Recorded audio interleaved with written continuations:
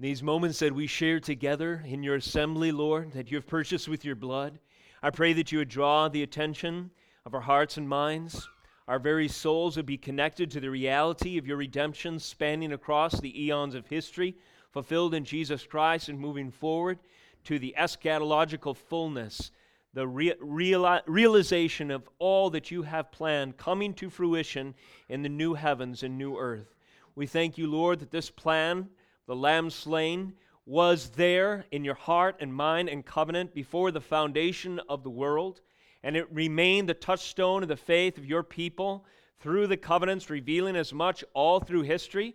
When in the fullness of time Christ was born of a virgin, he entered into this life to fulfill the law perfectly and to die as our substitute.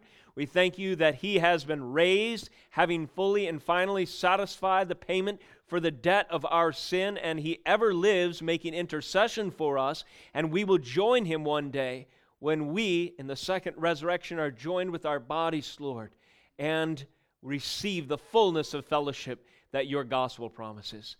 Lord, as we look to your scriptures, I pray that you would open our hearts, open our eyes and ears of our understanding to appreciate these glories revealed from way back in ancient times all the way through today and beyond. It's in the name of Jesus Christ we pray. Amen. Praise God.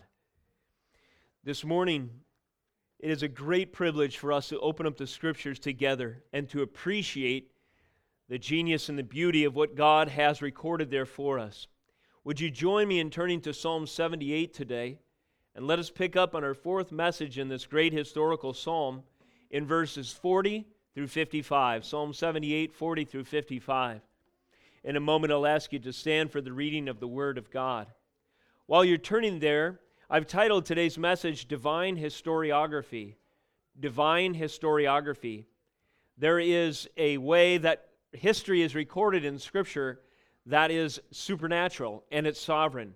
God has recorded these events all the way back to the Exodus. They're reiterated here in the Psalms for a particular purpose, and we'll explore more of that idea today as this psalm unfolds before us. The aim of this morning's message is to compel awareness and application of the biblical philosophy of history. There is a way that the Bible records history and proclaims history. There is a particular framework for the understanding of time and its unfolding events of history itself. And that is a biblical philosophy of history, you could say. And Psalm 78 showcases as much. And so today I pray that this message would draw our attention to that framework and that it would move us to apply the biblical philosophy of history and our own knowledge, our own understanding, and our own hope and faith for the future. Would you stand with me with your Bible open and let us read the Word of God together? Again, we're in Psalm 78, beginning in verse 40. We'll read through to verse 55. Listen and hear the proclaimed word of Christ. Here we have in this Psalm of Asaph, verse 40. How often they rebelled against him in the wilderness and grieved him in the desert. They tested God again and again and provoked the Holy One of Israel. They did not remember his power or the day when he redeemed them from the foe, when he performed his signs in Egypt and his marvels in the fields of Zoan.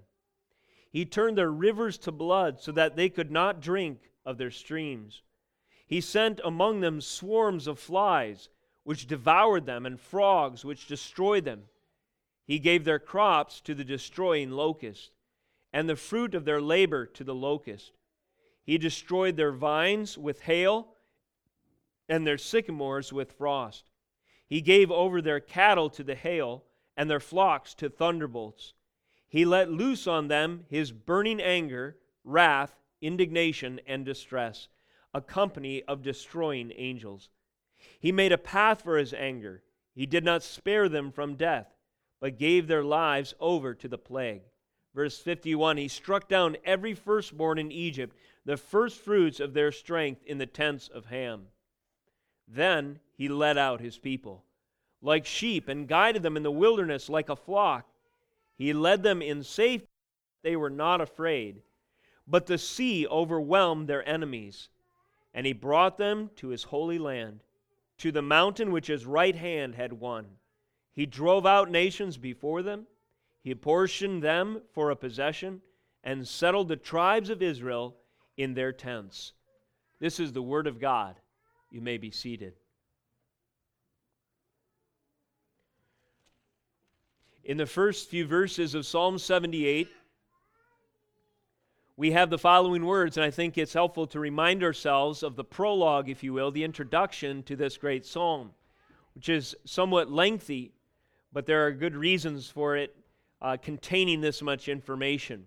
In this Maskil of Asaph in Psalm 78:1, we have these words, "Give ear, O my people, to my teaching. Incline your ear to the words of my mouth. I will open my mouth in a parable. I will utter dark sayings from of old." That phrase, dark sayings from of old, speaks to mysterious truths that may be easily missed or unknown to the people, and of old refers to the ancient things, things that have gone before. Again, divine historiography, a record of history that contains within it mysteries, truth, enlightening phrases, enlightening concepts. Verse 3, things that we have heard and known and that our fathers have told us. So now we see a generational commitment to show forth, to proclaim forth these words that happened in generations past to the coming generation. And this continues to be emphasized in verse 4. We will not hide them from their children, but tell to the coming generation the glorious deeds of the Lord and His might and the wonders that He has done. He established a testimony in Jacob, verse 5, and appointed a law in Israel, which He commanded our fathers to teach to their children. So you see, we have an education framework here. We have the record of what God has done, and we have the commandment to share that with the next generation. Verse 6, the next generation might know them, the children yet unborn, and arise and tell them to their children. So now we have this vision for continuity, that the works and the deeds and the glories of God would be proclaimed with each successive generation, that the memory of them would not be lost on the children yet to be born. Verse 7, so that they should set their hope in God and not forget the works of God, but keep His commandments. Here we have a purpose statement. God has ordained that through the teaching, the proclamation, and the transfer of biblical information to the next generation, the children will walk according to the truth, and that God's glory will shine forth, and that His works will not be lost to history. Verse 8, that they should not be like their fathers, a stubborn and rebellious generation, a generation whose heart was not steadfast, whose spirit was not faithful to God. And there also we have a warning of the consequences of failing to do this. Apostasy, losing the faith, falling into idolatry and rebellion. And so now the question might come to our mind, what kinds of things ought we share? The rest of the psalm is dedicated to the content of this history and this framework for education. Mindful of this prologue of Asaph's psalm in verses 1 through 8, we dig deeper into the history, into this history textbook, if you will, assigned for children of believers. Or you could say even more specifically, this is a history textbook, Psalm 78 and all of Scripture, you could say, is a history textbook that is assigned to the children of the covenantally faithful. Those who are mindful and obedient to the covenant of God, the promise and the terms of relationship established between Him and them, realize their responsibility to take the Word of God as a history textbook and declare it to their children, to educate them in the works and the glories of the Lord. We have established that Psalm 78, alongside the rest of the Scriptures, presents and assumes a particular and a self-conscious and intentional philosophy of history, therefore.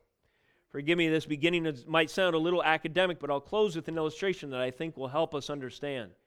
But it's important to get this on record, I think. Asaph understands with the inspired authors of Scripture, that the study of history presupposes a framework for the discernment of facts. So there is a framework, there's a set of values, a particular hierarchy of truths that is assumed in all study of history. And the question is, what is the right one? And my proposal to you today from Asaph himself is that the Scripture gives us the framework for discerning of facts that is necessary to order and prioritize significant events which provide an interpretive grid for the meaning of human experience through time. Why do we study history? Well, we want to track the progress of the human experience through time. And the only reason to study history is the presumption that there's some value in that. But what makes one event more important than another? Couldn't you say there are innumerable facts? Virtually, couldn't you say there's almost untold number of events that have happened since the beginning of time? Of course, the answer is yes. So the question remains, why do we emphasize 1492, Columbus sailed the ocean blue, versus Columbus's cousin that no one's ever heard of? Well, there are reasons that we do that. But are they correct? The Bible emphasizes reasons to emphasize, to feature, to display certain historical events as priority over others in order to establish the meaning and proclaim the meaning, to give something to center our focus, our attention, the providential record of God's history with man upon. And so Psalm 78 is concerned with this. Education, may I submit to you, always entails the selective emphasis of signal facts to the exclusion of others. Anytime we teach something, we're doing so to the exclusion of everything we don't teach. We're emphasizing certain things as important. We're bringing them to the fore. We're proffering them as means to organize and understand the rest, if you will. This is what education is. Therefore, it is important to understand a biblical philosophy for history and education. The question, therefore, in this endeavor, in these disciplines, is which events are definitive moments in the record of human affairs?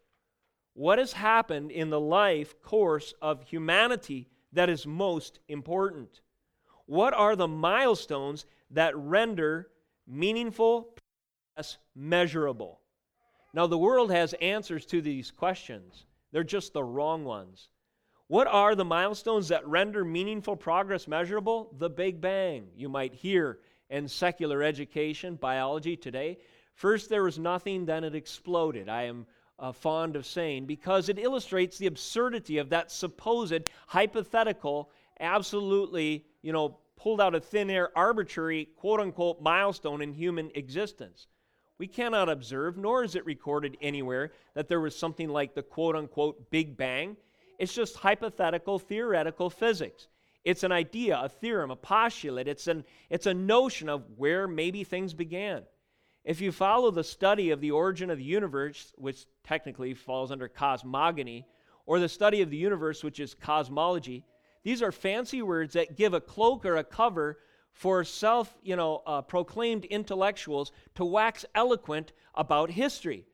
But the farther back they reach, and the more they try to explain where we came from, the more outlandish, arbitrary, and completely made up out of whole cloth their ideas become. You might have heard of the multiverse theory. This is another example. Well, perhaps our universe appears orderly because it's just one of innumerable amount of universes that are disorderly. Well, that's just kicking the can of where did we come from down the road of infinite regress. We will never come to any conclusions if we just keep opening up the question of where did we come from to arbitrary, hypothetical conjecture. That's what science in these disciplines has become. And do you know what it is? It's the foolishness of denying what the Bible says. It is the foolishness in the heart of man under the cloak of science, the mask of intellectualism that says there is no God and I can prove it by my discipline. Such is not the case. The fool has said in his heart there is no God, and it is the fool who refuses to see the milestones of human significance in the course of history. The Bible points them out in stark and bold tones and colors for us to appreciate and to view. And it is our duty, parents, to recognize these milestones and to set them up in the consciousness of our children as the reference points for meaning in their experience. In the beginning, God created the heavens and the earth. I heard one person say it this way this week. In the beginning, time. God created the heavens and the earth. God created the heavens. You have the cosmos, you have the sky, the earth. You have land and matter. You have God, the energy in creating. You have time, energy, mass, and space in the first verse of the Bible. That is a milestone for the human experience that explains where we come from. And it is only our rebellion, just like the children of Israel in the desert that are recorded in Psalm 78, that is willfully blind to that truth. And this is why the application of Psalm 78 is so important. Again, what are the milestones that render meaningful progress measurable? Let me give you an illustration. Indulge me, a scene from one of my favorite movies, The Giver. This movie came out recently, and it postulates a prototype society after some kind of collapse. And it's interesting because the movie asks the question, is a tyrannical suppression of human passions worth the cost to your soul? Can we so manage and control the human experience to create a sort of utopia where there's peace on earth? And the movie ultimately answers that, it's not worth it, and which is true. And ultimately, the movie doesn't say this, but it does follow, because there is no peace without the Prince of Peace. There is no way to ultimately get the perfect society without the one who designed humans, human relationships, and can restore us and deal with sin via atonement in the first place. There's a scene in the movie where the steward of the cultural memories of this prototype society passes them on to the next generation. It's quite moving. This elderly gentleman grabs the forearms of this young man, and they have this sort of, psychic connection, what have you.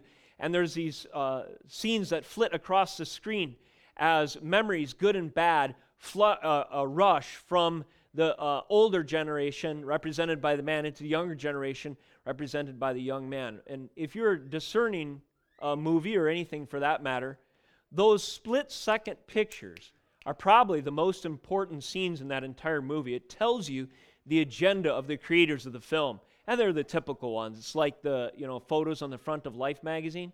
The moon landing, Hiroshima, Nagasaki dropping of the A-bomb, Tiananmen Square, army tanks with the student, standing in front of this representation of communist tyranny.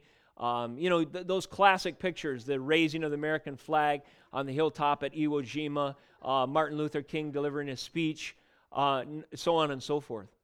Well, each one of those things in American culture represents a milestone that we measure our meaningful progress by. And the question remains, are they good ones?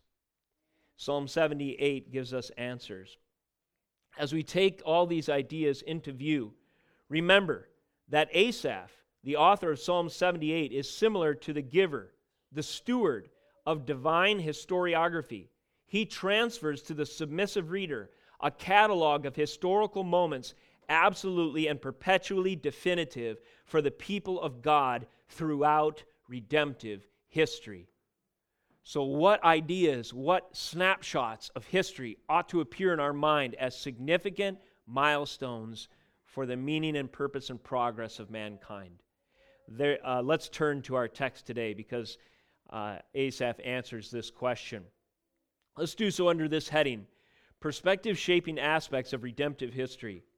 Verses 40 through 43 in our text today are kind of a juxtaposition. There's the revelation of God that is symbolized, or that is referenced by 4 words: power, redemption, signs, and marvels. And then there's the response of unbelief: rebellion, grieving, testing, and provoking. So God's revelation juxtaposed against the response of his people. That's a perspective-shaping aspect of redemptive history that Asaph highlights. Secondly, and these are more the specific moments, that's kind of an idea, a concept at the beginning, perhaps like an abstraction, I guess you could say. But then we have the concrete events in 44 through 51. And the first category featured are acts of judgment. And the second category featured are acts of shepherding. So verses 40 through 43, revelation and response. Again, perspective-shaping aspects of redemptive history. And then 44 through 51, acts of judgment. 52 through 55, acts of shepherding. These are milestones that mark the significance of human events as God has divinely prescribed them. So let us turn again to our text today, verse 40. How often they rebelled, that's a highlightable word, against him in the wilderness. And here's the next one, grieved him in the desert. They tested God again and again, and provoked the Holy One of Israel. Verse 42 and 43 match these four responses of the people to four realities of revelation. They did not remember his power. God had revealed himself in power. Or the day when he redeemed them from the foe. So power and redemption. 43, two more. When he performed his signs in Egypt.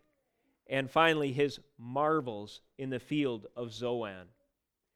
So the message from Asaph, this perspective-shaping aspect of redemptive history, is note, in so many words, the foolishness of rebellion, especially in the face of God's displays of power. When you remember the milestones of recorded sovereign history, of divine historiography, where God has revealed his power, and those are seared into your memory and consciousness, you are much less likely to rebel against the Lord, who can snuff out the strongest of empires in one sweep of 10 plagues. That's the idea. Rebellion in spite of power is foolishness indeed. Consider the attitude of the people in light of the acts of God, and then consider what their attitude should have been. The people often rebelled against him in the wilderness, but they did this, verse 42, in spite of his power. Why did they rebel? Because they did not remember. The key is remembrance. This morning we sang a song, the last one before transitioning to the message. Remember, Jesus brought you out of Egypt. Remember that he is Lord. Remember that you were once slaves to sin, and Jesus, your Redeemer, the picture of Moses fulfilled, has brought you out of this tyranny and destructive behavior and this place of bondage unto freedom, newness of life, and the promised land of glory. In what sense is it true that Jesus brought us out of Egypt?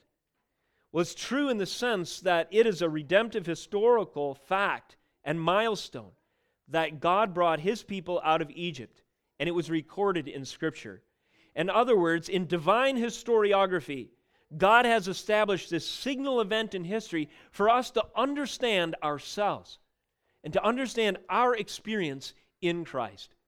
The reason that so many chapters are given to the Exodus, in Exodus, chapter 7 through 12, for instance, where the plagues and the narratives surrounding these events are recorded, is because it is significant to an understanding of ourselves.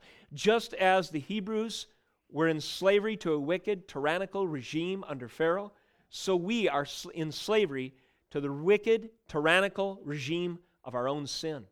Just as in covenant history, the Israelites were led out by a prophet figure, Moses, who is something of a Savior figure, so the Moses to come will appear on the Mount of Transfiguration, accompanied by those who prefigured him, Moses and Elijah, a prophet and prophets of old, declaring, one representing the law, one representing the prophets, declaring that the baton of salvation is passed to the one who is fulfilling their typological, their symbolic roles, and is now about to deliver his people out of bondage unto the promised land of salvation.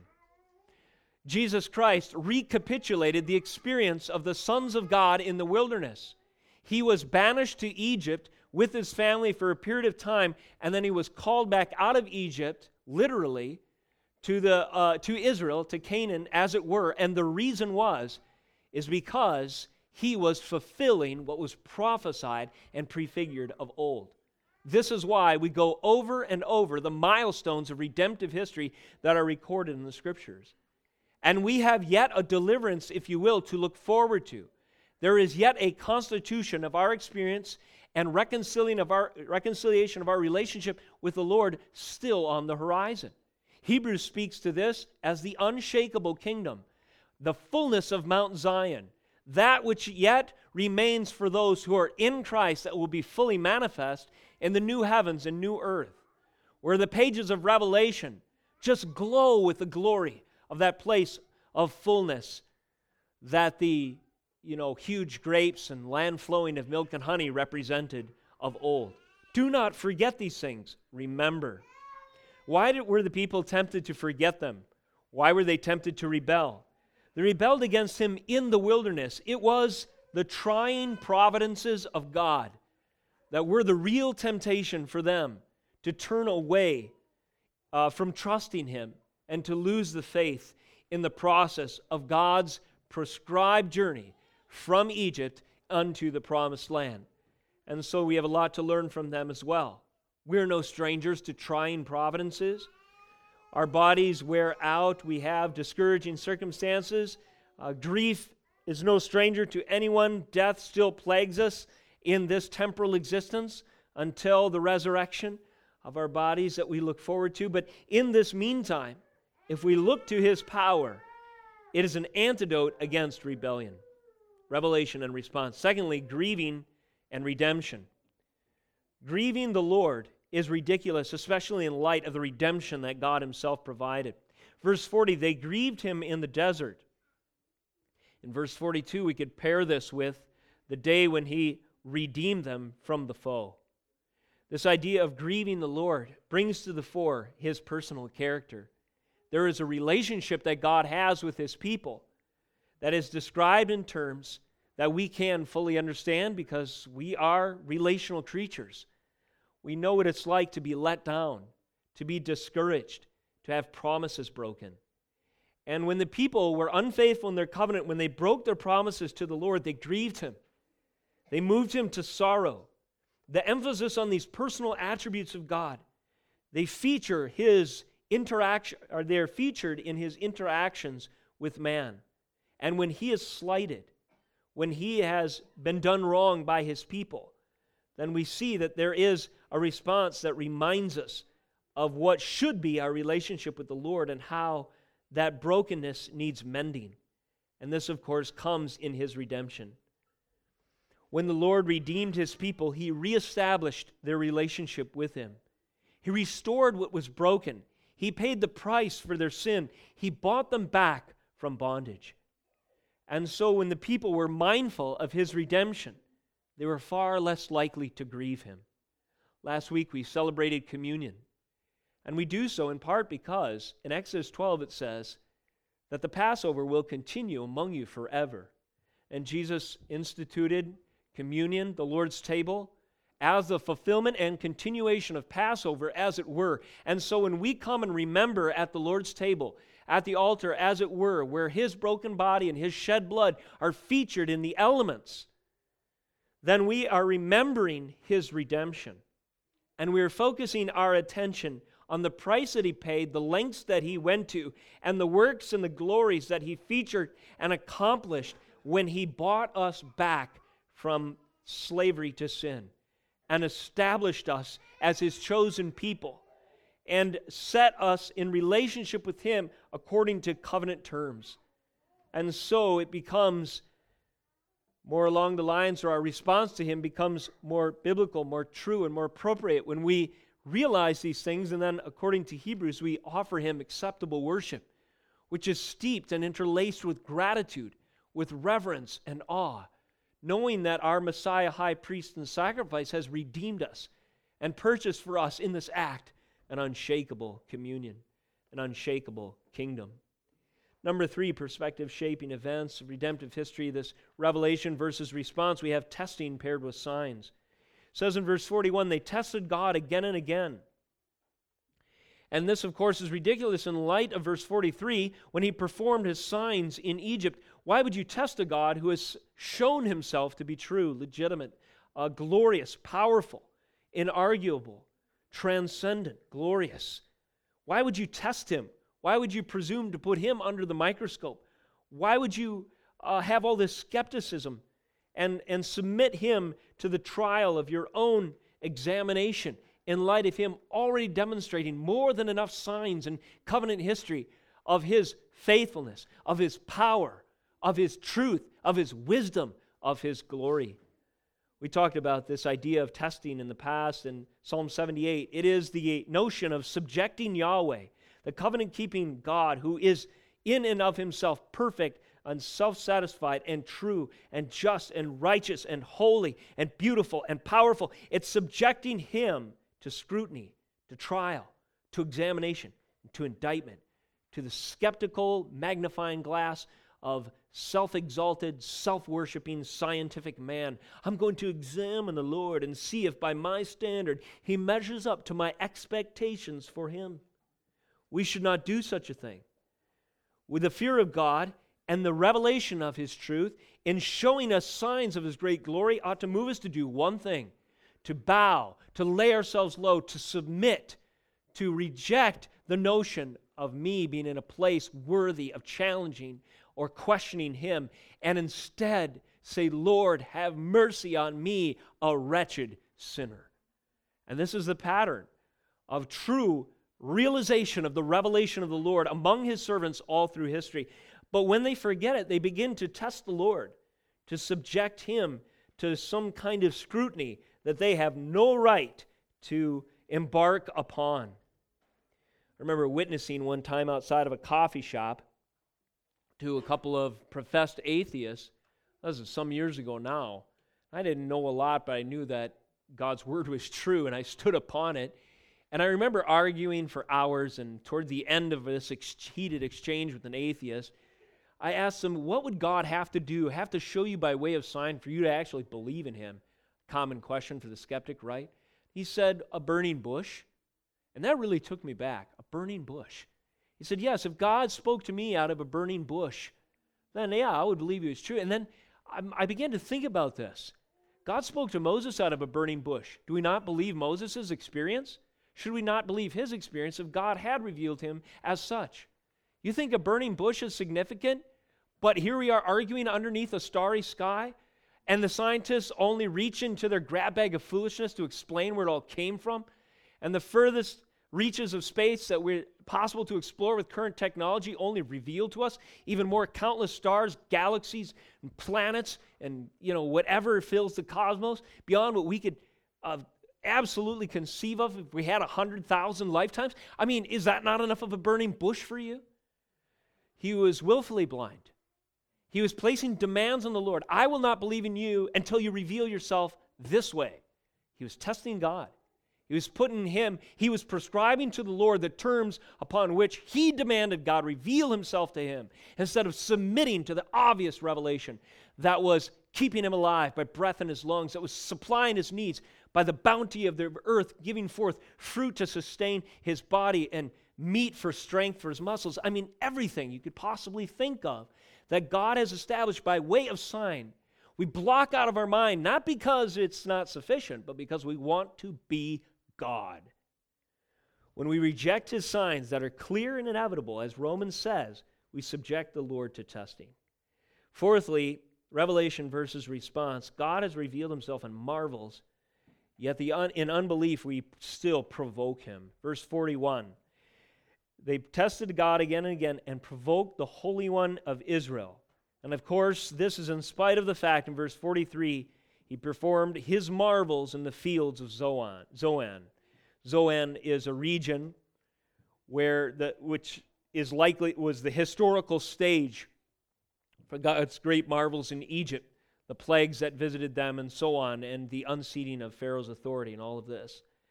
We provoke the Lord, we move him, indicting every justified reason to move the just and holy sovereign to defend his honor by prosecuting us. What does it mean to provoke the Lord?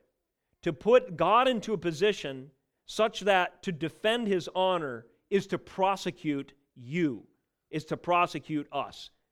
If the unbelieving world, and their worldview says God does not exist, if God does exist, then he must hold man's confession of unbelief and rebellion and rejection of him accountable in order to defend his honor.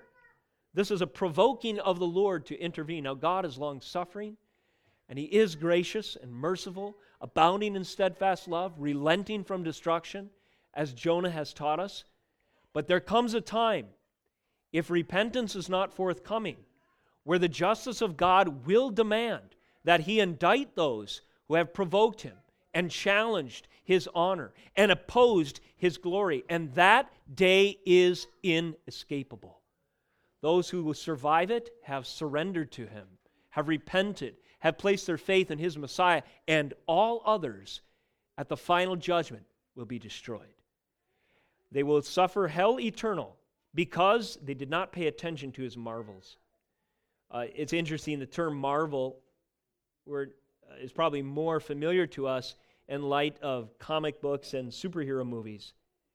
It strikes me, sociologists and stuff, people who study psychology and whatnot, including a guy who's rose to internet fame, popularity, Jordan Peterson, some of you may have heard of him, have asked the question, why are superhero movies so ubiquitous? Why do they keep selling billions and billions of dollars, and why do we keep watching them over and over again? And I appreciated his observation when he said that this represents a people in search of a meta-narrative. What is a meta-narrative? It's a bigger story that gives your story meaning. It's reaching, grasping into the make-believe, he says, his thesis is that this fascination with these sort of neo-mythical stories of superheroes is reaching into the outer reaches of make-believe to find a bigger story that gives us meaning. I think he's right. Why are we doing this as a culture? Why are we fascinated by these cheap copies of the incarnation? Not the God-man, but the man-God.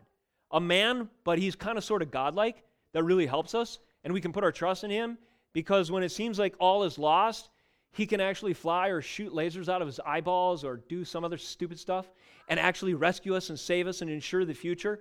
Just when we thought all was lost, our salvation, invested. Why are we fascinated with these kind of stories? May I submit to you, it's because our culture has lost its fascination with the things that compel the attention of Asaph in Psalm 78. We're looking for new milestones to understand the human experience, and we're setting up stupid ones, dumb ones, in the place of the ones that are actually true, actually powerful, are actually true marvels, are actually legitimate signs that happened in history, and that actually have the binding power to give us meaning and purpose and identity, because they are God's milestones that tell us who we are, who he is, how to be reconciled with him, who is our Savior, and what is the hope for the future. Let's go through a few of these milestones, shall we? Acts of judgment. Perspective-shaping aspects of redemptive history. We've talked about revelation versus response. Now let's go through some specifics as Asaph leads us down this road of discovery, of divine historiography. First of all, he features acts of judgment in verses 44 through 51. Speaking of the Lord, he says, he turned their rivers to blood. That's plague number one. That this milestone in redemptive history, this act of judgment that happened in Egypt, so that they could not drink of their streams. He sent among them swarms of flies. That's plague number 4. You remember the flies that infested Egypt because the Pharaoh refused to listen to the word of God, to submit to the word through his servant Moses, which devoured them. And then frogs, you remember them? The whole place was crawling with these slimy reptiles and frogs, which destroyed them. He gave their crops to the destroying locust. That's plague number 8. The fruit of their labor to the locust. He destroyed their vines with hail, plague number 7, and their sycamores with frost. Incidentally, vines would indicate the fruit, grapes of the rich people and the higher classes would eat. There were sycamores. There was a version of sycamores that would yield fruit that the poor was more readily available, something like a fig that the poor would eat. The idea is that rich and poor alike came under the judgment of God in this hailstorm. Verse 48, he gave over their cattle to the hail and their flocks to thunderbolts. So the very means of supply, the livestock, all were destroyed by God's acts of judgment. Verse 49, he let loose on them his burning anger, wrath, indignation, and distress, a company of destroying angels. That may be mysterious to us at first glance, but think of anger, wrath, indignation, and distress as envoys or ambassadors. God is sending out these judgments as a messenger, as it were. Divine angels, that's the idea, or destroying angels, that's the idea there. Just as the angel of death was a messenger of God's will and judgment to the people, so this angel, the term angel has a broader meaning. Messenger, one is an envoy. In a sense, you could say in biblical terms, Hebraic terms, that this river of blood was a messenger of God's indignation and wrath, bringing a sign, bringing with it a message to the people that he is sovereign over the land. In the same way, the swarms of flies, each one of those tiny insects was God's ambassador, God's apostle, if you will, bringing the truth that God is the Lord of the universe, that he can create calamity, and he's bringing his own tiny creatures to absolutely overwhelm you and make you beg and cry for mercy. Same with frogs, agents, angels of the Lord, to bring the message of wrath, indignation, and distress against this people. And so it goes. If we consider these judgments of the Lord, they're actually the referent, the Old Testament, or the portion in the Pentateuch that is referred to here is Exodus. And there's 6 chapters dedicated to this narrative. Chapters Exodus 7 through 12. You can go over that on your own time. I was doing that this week and found it such a fruitful study. It's easy to forget so much of the detail that accompanied this season of plagues that was levied against Egypt by the Lord. These 10 plagues that came. 6 of these plagues are highlighted in our text today. Well, why are they highlighted, and why is so much of Exodus dedicated to this? Why? It's because it's a milestone that's recorded in history that renders meaningful progress and the human experience measurable. It's something that is significant for us to remember. These acts of judgment took place in 4 categories. The land, you see this with the river turning to blood. Animals, flies, frogs, locusts, livestock. The skies, hail, and aside from that, darkness, of course, is referred to in the original account. And man himself, he had boils all over his skin. And then eventually the first fruits of their strength, namely the firstborn of everyone who did not have blood on their doorposts, was taken in this night of great judgment. The next generation is the cost of rebellion against the Lord. So land, animals, the skies, and man, 4 categories of judgment are featured here. If you turn back to Exodus 7, just to touch on one highlight, one cross-reference that I think will help us understand the significance, the historical significance of these moments, let's consider the introduction to these plagues. Verse 1, "And the Lord said to Moses, See, I have made you like God to Pharaoh, and your brother Aaron shall be your prophet. You shall speak all that I command you, and your brother Aaron shall tell Pharaoh to let the people of Israel go out of his land. But I will harden Pharaoh's heart, and though I multiply my signs and wonders in the land of Egypt, Pharaoh will not listen to you." He goes on to say in verse 4 that these are great acts of judgment.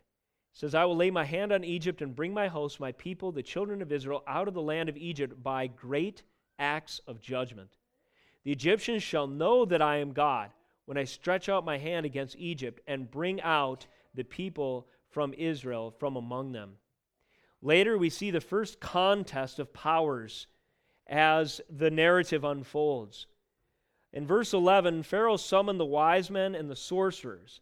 So these were the powers that Pharaoh had at his disposal. They were the magicians of Egypt. And you remember, Aaron had cast down his staff before Pharaoh, and it had become a serpent. And Pharaoh said, that's nothing. My wise men can do that. In verse 12, each man cast down his staff, and they became serpents. But Aaron's staff swallowed up their staffs. Still Pharaoh's heart was hardened, and he would not listen to them, as the Lord had said. Now, for the first 3 plagues, the staff is featured. Verse 17, "Thus says the Lord, by this you shall know that I am God. Behold, with the staff that is in my hand, I will strike the water that is in the Nile. It shall be turned to blood." The staff of the magicians was able to replicate something of that nature. The magicians did the same, it says in verse 22, by their secret arts. The staff is featured again in the second plague of frogs, verse 5 of the next chapter. The Lord commands Moses, "Say to Aaron, stretch out your hand with your staff over the rivers, over the canals, over the pools. Make frogs come up on the land of Egypt."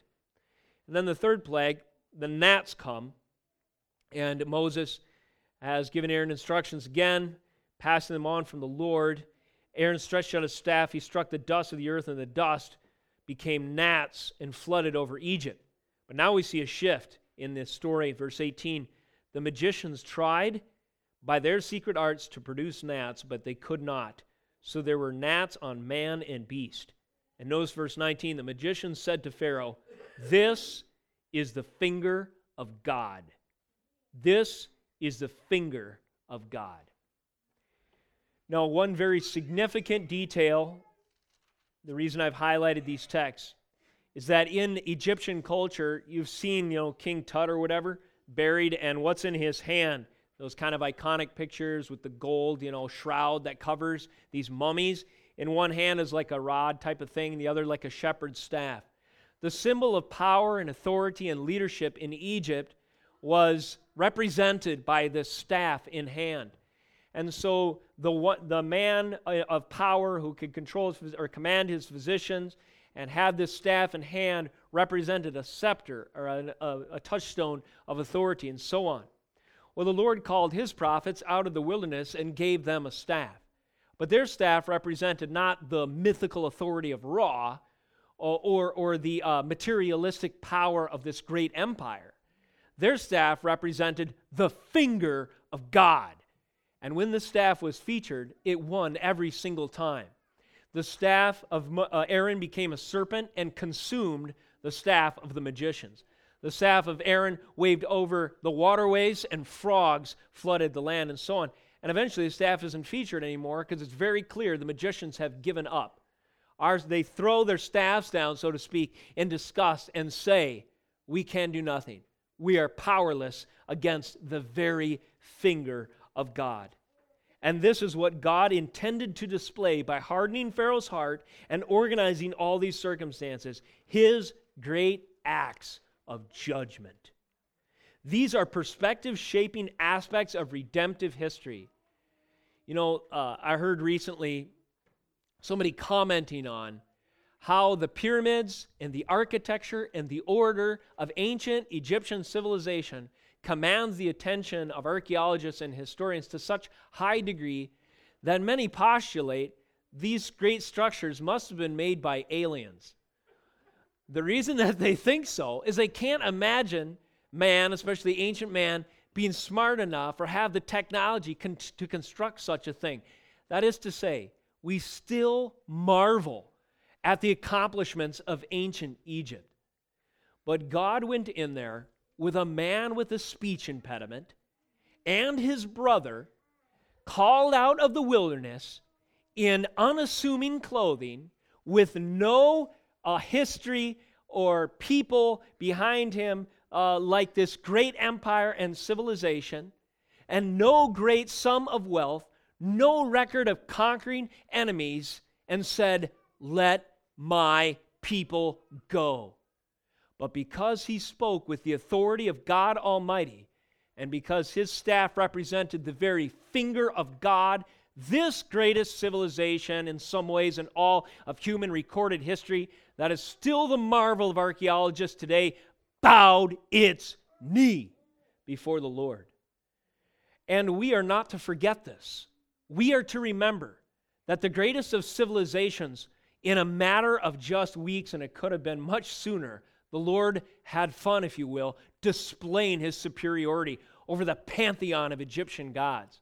And he drug this out, don't you get the sense? This plague after plague after plague, to build one glory upon another glory. I will show him my wonders. He strung along Pharaoh even by hardening his heart to demonstrate his superiority over absolutely every aspect of Egyptian accomplishment and culture, until that day when these famed armies and this superior war force was drowned in the Red Sea, and all their chariots became eventually encrusted with barnacles on the bottom of that body of water that was created by God's spoken word that swallowed his own enemies in these acts of great judgment, where the land and the animals and the skies and man himself were his servants and bowed before him as he displayed his great wonders. And we are to focus on these. We are to realize their power and significance. We are to mark them as milestones for our children in order to measure the power of God by. We live in a land, in a nation, among a people, in a global society, if you will, that is imposing by many measures. We think that our superior technology is absolutely unprecedented, and therefore the power and the authority and the influence and the fallout and the consequences of modern life and society is overwhelming. But the reality is that there have been circumstances just like ours where God has shown His glory in the past, and He will show it again. The very edifice of Babel will be the undoing of the people and a monument to their own folly when the stones begin to crumble, because no man can build a monument of his own superiority of God and over God and be successful. So it was with Egypt. So it will be with America if we don't repent. So it will be with this globe, the world system these days, if repentance is not forthcoming. The sun god Ra was defeated when the darkness shrouded the light of the day. All of the other pantheon of gods were defeated when the Nile itself, the life-giving source to the land that the people worshiped, was turned into a symbol of death, when blood flowed through its tributaries, and so on and so forth. These are the acts of judgment that are the milestones of divine historiography. A final category this morning: perspective-shaping aspects of redemptive history. This would be under acts of shepherding, verses 52 through 55. There's a shift in the text when we read this word then. It says, after these great acts of judgment, that is to say, then He led out His people like sheep and guided them in the wilderness like a flock. And so already you see the character of God's nature taking a shift here from the power of His judgments and the fear-inspiring awe of a nation and people and empire reduced to its knees, to the loving tenderness and care of a shepherd who tends to his flock. The Lord led them out like sheep, guided them in the wilderness like a flock. He led them in safety so that they were not afraid, but the sea overwhelmed their enemies. We won't turn there today, but Exodus 17, 1 through 17, the staff is featured again. It's no accident, by the way. It's not just a curious coincidence that in Psalm 23, we have this picture of the Lord as our shepherd. I shall not want. Later it says, His rod and His staff comfort me. We sang that song today as well. These are the ideas, the milestones of redemptive history emphasize the shepherding role of the Lord in the experience of Israel. Go through these Old Testament records and notice how God's rod and staff comforted, guided, corrected, and revealed Himself to the people along their way from Egypt to Canaan land. And on that course you will find moments like Exodus 17, 1 through 17, where the staff in Moses' hand was struck against the rock and water sprang forth at Meribah, water as supernatural provision, a picture of the living water of Jesus Christ sustaining us. Christ Himself identified with this moment in fulfillment when He said that He was living water. And to the woman at the well He says, if you drink from this water, you will never thirst again. The one who has power to make a spring burst forth out of a piece of granite, the one who has power to do that, is there ever any reason, if you are in His favor, to fear your future? No. He will provide for you in every possible needful way. And so He has through His Son, living water. That staff struck the rock, but that staff was also lifted over another area of water. This was the Red Sea. And in this case, the waters became a tool of God's judgment once again, and that's the reference here. He led them safely so that they were not afraid, but the sea overwhelmed His enemies. Water then becomes a picture of either a source of life, living water, breaking forth for the people, supplying them with what is needful to their livelihood in the wilderness, or water judgment collapsing upon their enemies and drowning them. Now this is the acts of shepherding that we see God protecting and providing. A shepherd uses his rod and staff, yes, to guide, correct, direct his sheep, but he also uses that rod to fend off the enemies, as it were to jam it down the lion's throat. A shepherd protects, a shepherd provides. During this pilgrimage, He led and guided His people. His shepherding role is seen, as we have remarked time and again, with His presence and the symbolic, tangible proof of His presence, going before His people, cloud by day and fire by night. And this glory cloud and this glory fire soon rested upon the tabernacle, representing that God will dwell with His people when they are in His good graces, when the sacrifice for their sin has been provided.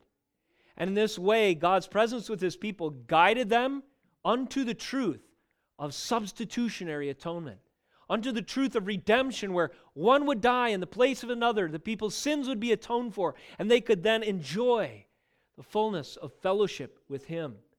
And this was the guidance and the leading of the Lord in His acts of shepherding through the wilderness unto glory, or unto the promised land, as it were.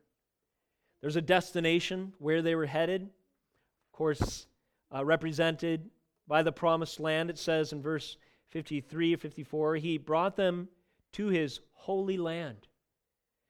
So the place that was sanctified, the place that was set apart, the place that was reserved for Him, the place where the conditions were met for people to dwell with Him in holiness once more.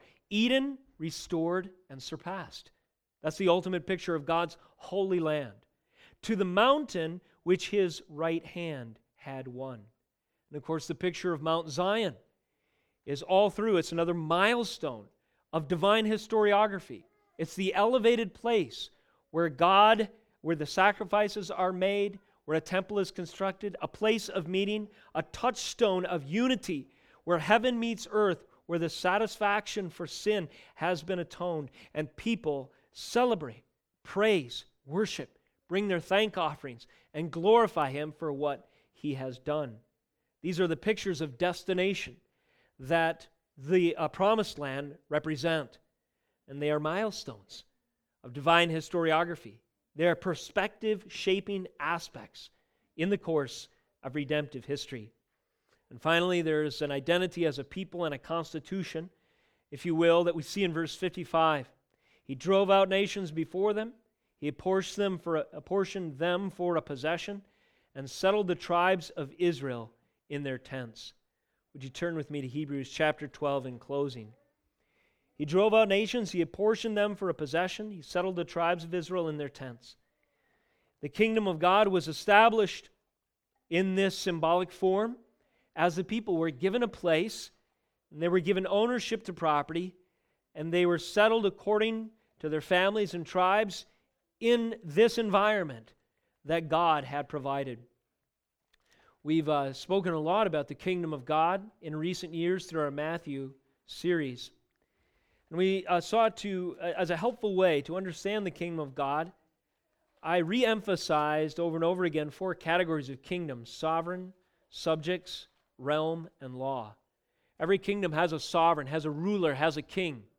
Every kingdom has a realm, a place where his authority extends.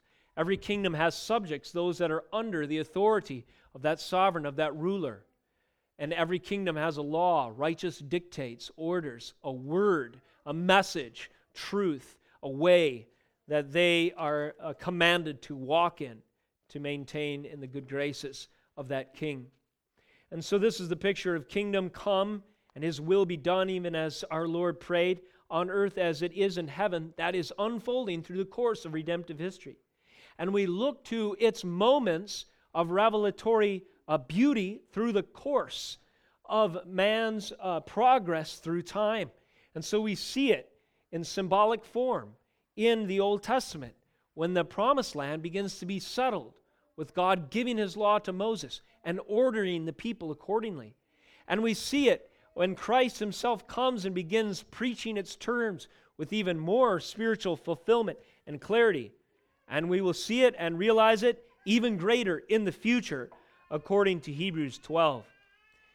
These were the words of our worship text in part this morning, recalling to your attention Mount Zion that we have to look forward to. Hebrews 12:22. But you have come to Mount Zion, and to the city of the living God, the heavenly Jerusalem, and to innumerable angels in festal gathering, and to the assembly of the firstborn who are enrolled in heaven, and to God the judge of all, and to the spirits of the righteous made perfect, and to Jesus, the mediator of a new covenant, and to the sprinkled blood that speaks a better word than the blood of Abel. Praise the Lord. This is the destination. Hebrews describes our progress even now as something of a pilgrimage, but the constitution is sure. The terms of this kingdom are unshakable. In chapter 12, verse 28, recent text for us, author goes on to say, "Therefore let us be grateful for receiving a kingdom that cannot be shaken. And let us offer to God acceptable worship with reverence and awe, for our God is a consuming fire." Again, these milestones of history, when they are remembered and appreciated and proclaimed, parents to children, one generation to the next, it will inspire, it will be a seedbed from which, springing forth into fruitful Christian living, will come gratefulness, reverence, and awe, acceptable worship in light of these powerful truths. Let us close in prayer that it would be true of us. O Lord, we thank you for the promises of Scripture, for the power and greatness and marvels that you've revealed through history. I pray that you would direct our attention to these things. May we remember them, proclaim them, and pass them on to our children, and may they be a great source of encouragement for us. If there are any here, Lord, who cannot fully relate to this message because they have not bowed the knee in submission before you, I pray that you would draw them to repentance and faith in the God of gods, and the King of kings, and the Lord of lords, the one who is sovereign over all, and who has made a way for them to be reconciled to him through the blood, the shed blood of his Son, Jesus Christ. We thank you, Lord, for the power of your holy word. May we appreciate it more as a consequence of this message, and may we walk in its precepts, giving to you grateful and reverent, acceptable, and awe-filled worship. In Jesus' name we pray. Amen.